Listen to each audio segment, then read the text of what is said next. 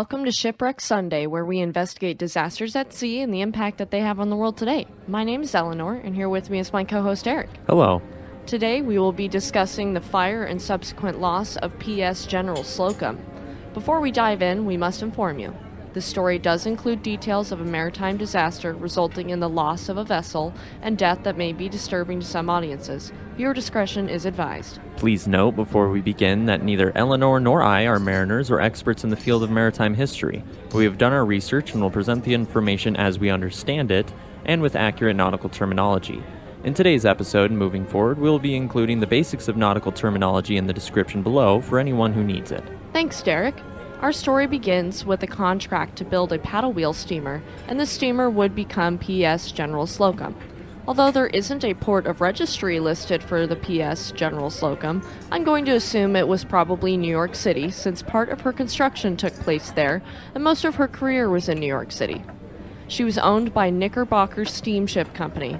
Her keel was laid on December 23, 1890, and the boat builder Divine Burtis Jr. of Brooklyn, New York, was awarded her contract on February 15, 1891, and these builders immediately started working on her hull. PS General Slocum was 264 feet long, had a 37.5-foot beam, and a draft of 7.5 feet unloaded, 8 to 8.5 feet when loaded. She had two paddle wheels, with each wheel being 31 feet in diameter and having 26 paddles. Her keel was constructed of white oak and yellow pine, and she weighed in at a whopping 1,284 gross registered tons.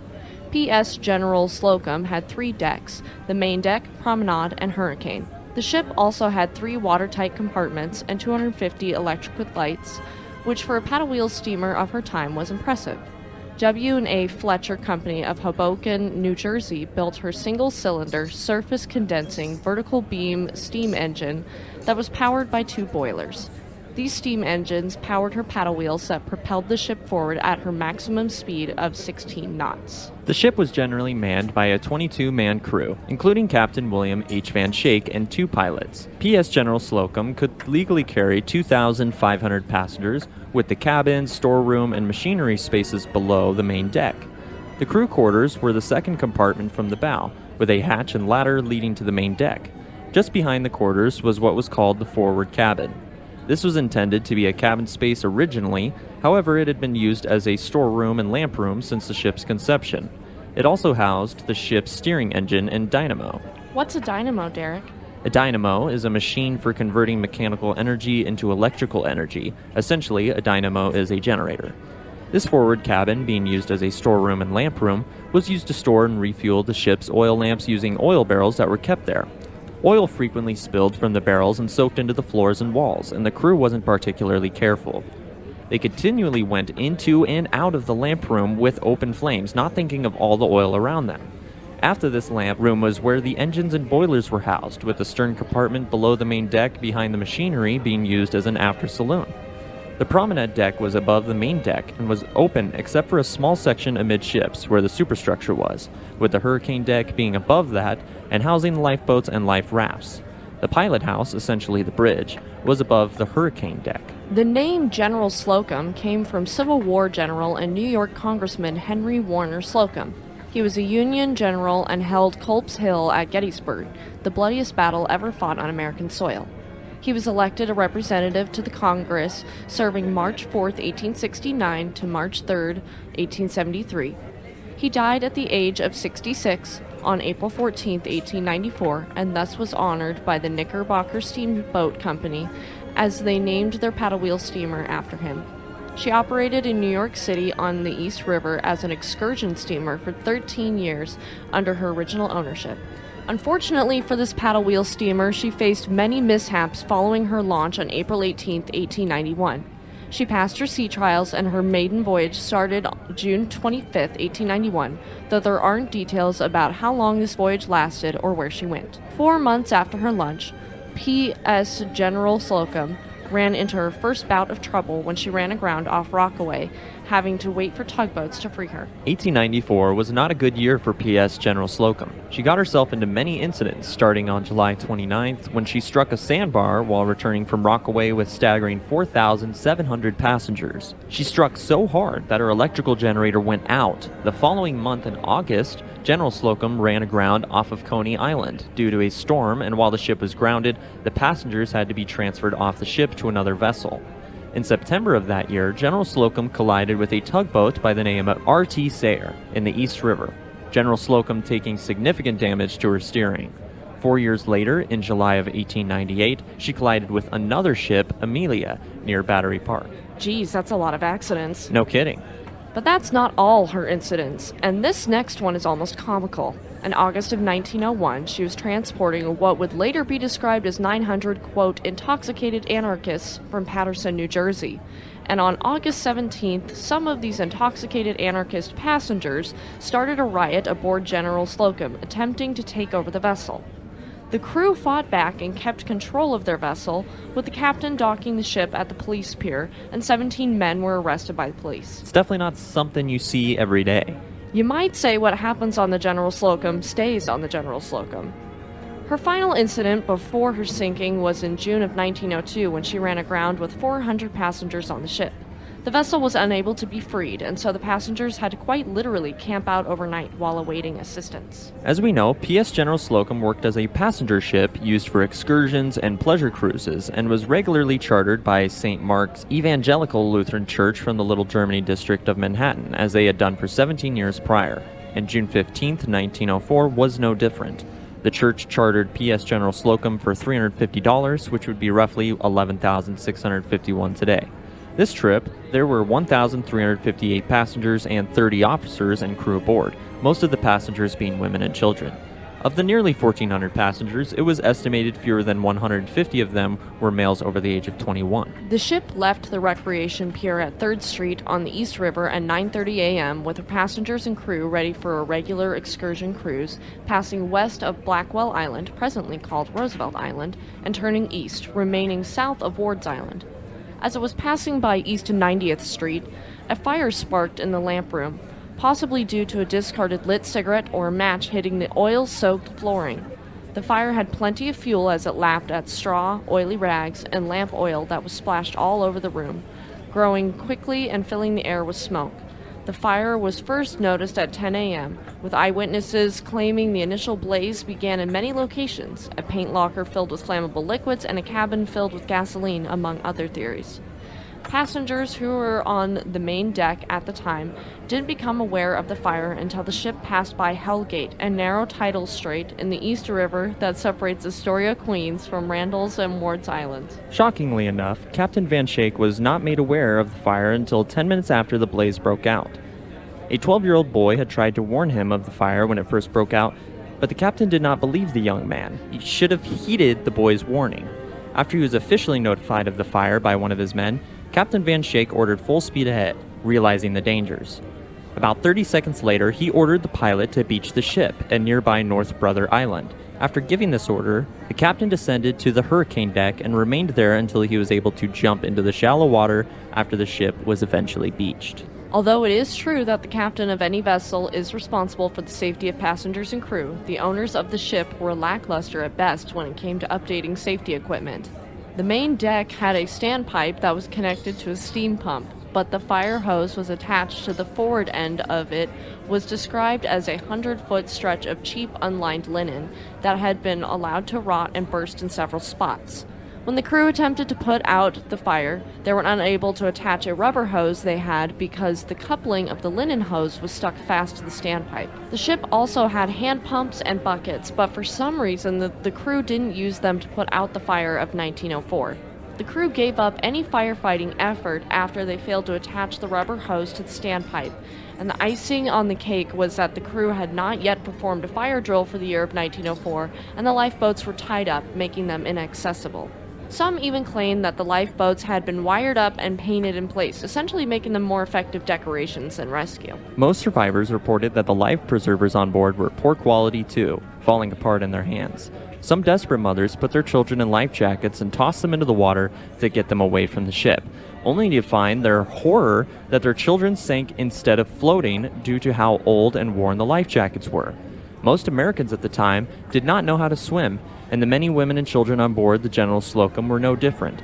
The victims found that their heavy wool clothing absorbed water and weighed them down in the river, along with having to contend with the current. Now, this next bit of information is going to make you very angry, dear listener, if you're anything like me, because it shocked me when I read it. The supplier of the cork that went into the life preservers, Nonpareil Cork Works, had actually placed 8-ounce bars of iron inside the cork materials to meet minimum content requirements. These requirements were about 6 ounces of quote-unquote good cork at the time, though no one knew of this deception until after the disaster. Nonpareil's deception was finally discovered by David Conweiler's sons, who inspected a shipment of 300 cork blocks that had been tampered with. Many of the life preservers found on General Slocum were filled with cheap and ineffective granulated cork, being brought up to weight requirements with the iron that was hidden within them. The canvas covers over the preservers had rotted with age and split due to being hung above the deck out in the elements for 13 years after having been produced in 1891. The managers of Nonpareil Cork Works were indicted but not convicted of any crimes, frustratingly enough. It's quite frankly pathetic. With the ship still ablaze, Captain Van Schaik decided to continue his course instead of running the ship aground or stopping at a nearby landing. By going into headwinds and failing to immediately ground his vessel, he inadvertently fanned the flames and encouraged its spread from the bow to the stern. The investigating commission later found Van Schaik at fault for the disaster since he passed up opportunities to beach the vessel in Little Hell Gate or the Bronx Bills, which would have put the winds astern and prevented the fire from spreading along the entire length of the ship. The captain argued he was trying to avoid the fire spreading the riverside buildings and oil tanks, a flimsy excuse to do the bare minimum or nothing at all. The ship being covered in flammable paint didn't help, allowing the fire to eat the ship up as it spread down the port side of the ship, pushing passengers to the aft starboard quarter. 10 minutes after the fire was discovered, the ship was beached on North Brother Island, the flames engulfing the vessel and licking at the sky. No more than 20 minutes had passed since the fire first started and the beaching, the passengers leaping into the water trying to desperately avoid the blaze. Unfortunately, the heavy women's clothing of the day, primarily made of wool, made swimming impossible and dragged them under. An estimated 100 to 500 died when the overloaded starboard section of the hurricane deck finally collapsed from the fire, sending passengers into the East River's deep waters. The others that had not been tossed into the water were instead battered by the still turning paddles as they tried to escape into the water over the sides of the ship. The investigating commission made an estimate that roughly 400 to 600 people drowned after the ship had beached as they were jumping from the stern into very deep water and drowning.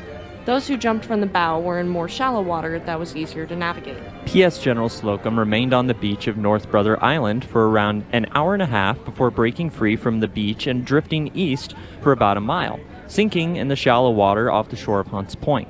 An estimated 957 people had either burned to death or drowned. It is known that there were 431 survivors, with 180 of them being injured. 2 tugboats arrived a few minutes after the General Slocum was beached, and they are credited with saving an estimated 200 to 350 people. According to the 1904 Coast Guard report after the disaster, it is estimated that 1,388 people aboard, 30 were crew members, 613 were adults, and 745 were children. Of these groups, 2 crew members were killed and 5 were injured, leaving 23 uninjured surviving crew. 893 passengers were identified dead, 62 are missing and identified dead, and 175 were injured, leaving 228 uninjured surviving passengers. Captain Van Schaik actually lost sight in one of his eyes due to the fire, but don't feel too bad for him. Reports later indicated Van Schaik cowardly abandoned the vessel as soon as it beached, jumping into one of the many nearby tugs along with several of his cowardly crew.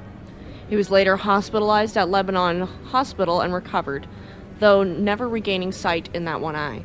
There were many acts of heroism that day, though they weren't committed by the crew. Instead, it was by the passengers, witnesses, and emergency personnel, including the staff of the hospital on North Brother Island, forming human chains to pull people from the water. Following the investigation, 8 people were indicted for the disaster by a federal grand jury: the captain, 2 inspectors, and the president, secretary, treasurer, and commodore of the Knickerbocker Steamship Company. Only Captain Van Schaik ended up being convicted, being found guilty on 1 of 3 charges: criminal negligence for failing to maintain fire drills and fire extinguishers. The jury was hung on the verdict for the other 2 charges of manslaughter, so he's only sentenced to 10 years in federal prison for criminal negligence. He only spent 3 years and 6 months behind bars at Sing Sing before being paroled under the William Howard Taft administration, after they voted to free him August 26, 1911. When he was first in prison, President Theodore Roosevelt refused to pardon him. President Taft did end up pardoning him on December 19, 1912, with the pardon becoming effective Christmas Day. Van Schaik died in 1927 and was buried in Oakwood Cemetery in Troy, New York. The Knickerbocker Steamship Company got off with a slap on the wrist, having to only pay a relatively small fine despite plenty of evidence that they may have falsified their inspection records. That's highly illegal. Indeed it is, and it's also incredibly negligent. The best thing to come out of this is that after the fire, the federal and state officials were motivated to update regulation to improve the emergency equipment on passenger ships. Sadly, the neighborhood where most of these passengers had originated, Little Germany, moved uptown and practically disappeared, as the sinking hastened the declining neighborhood. Following the trauma and arguments surrounding the sinking and the loss of so many in their community, most of the Lutheran Germans remained in the Lower East Side, finally moved uptown. The church that had chartered the ship was converted into a synagogue in 1940 after Jewish residents moved into the area. The victims of the sinking were interred into cemeteries around New York. 58 identified victims were interred in the cemetery of the Evergreens. 46 identified victims were buried in the Greenwood Cemetery, and many others being buried at Lutheran Cemetery in Middle Village, Queens, which is presently called Lutheran All Faith Cemetery, where an annual memorial ceremony is still held at the historical marker there. In 1906, Tompkins Square Park, a marble memorial fountain, was built by the Sympathy Society of German Ladies, with the inscription, "They are Earth's purest children, young and fair," carved into it. If you're wondering what happened to the carcass of P.S. General Slocum, it was salvaged and turned into a smaller, 625 gross registered ton barge named Maryland. Maryland sank in the South River in 1909, being refloated and sinking again in the Atlantic Ocean off the southeast coast of New Jersey during a storm on December 4, 1911, while carrying a cargo load of coal. All 4 people aboard Maryland survived the final sinking. After it sinks twice, you would think the damn thing was cursed and you wouldn't refloat it again. That's what I was thinking. In the fire and sinking, of the 1,388 people aboard, 957 were killed and 180 were injured in the less than 20 minutes that it took the ship to founder. The last surviving passenger, Adela Wotherspoon, passed away at the age of 100 on January 26, 2004. She was only 6 months old when the ship sank, being the youngest survivor of the disaster that sadly took the lives of her 2 older sisters. When Adela was a 1-year-old, she unveiled the Steamboat Fire Mass Memorial at Lutheran All Faith Cemetery on June 15, 1905. Before her death, the previous oldest survivor was Catherine Ullmeyer Connolly, who was only 11 when the accident happened. This episode hopes to honor and remember the victims of the tragedy aboard P.S. General Slocum. This tragedy was the worst loss of life for New York City before the September 11th attacks in 2001 and needs to continue to be remembered and learned from, even though it happened over 100 years ago. Luckily nowadays, safety and fire regulations aboard ships is strictly regulated. Thank you for tuning in to Shipwreck Sunday. If you liked this episode and are listening on YouTube, please give us a like, leave us a comment, and subscribe to our channel. If you like this episode and are listening on Spotify, Samsung Podcasts, Amazon Music, or another podcast service, please subscribe for more content and leave us a 5-star review, as it does help us reach more listeners like you. Tune in next Sunday for the story of the Sultana, the worst maritime disaster in United States history. Have a great week, and we'll see you next time.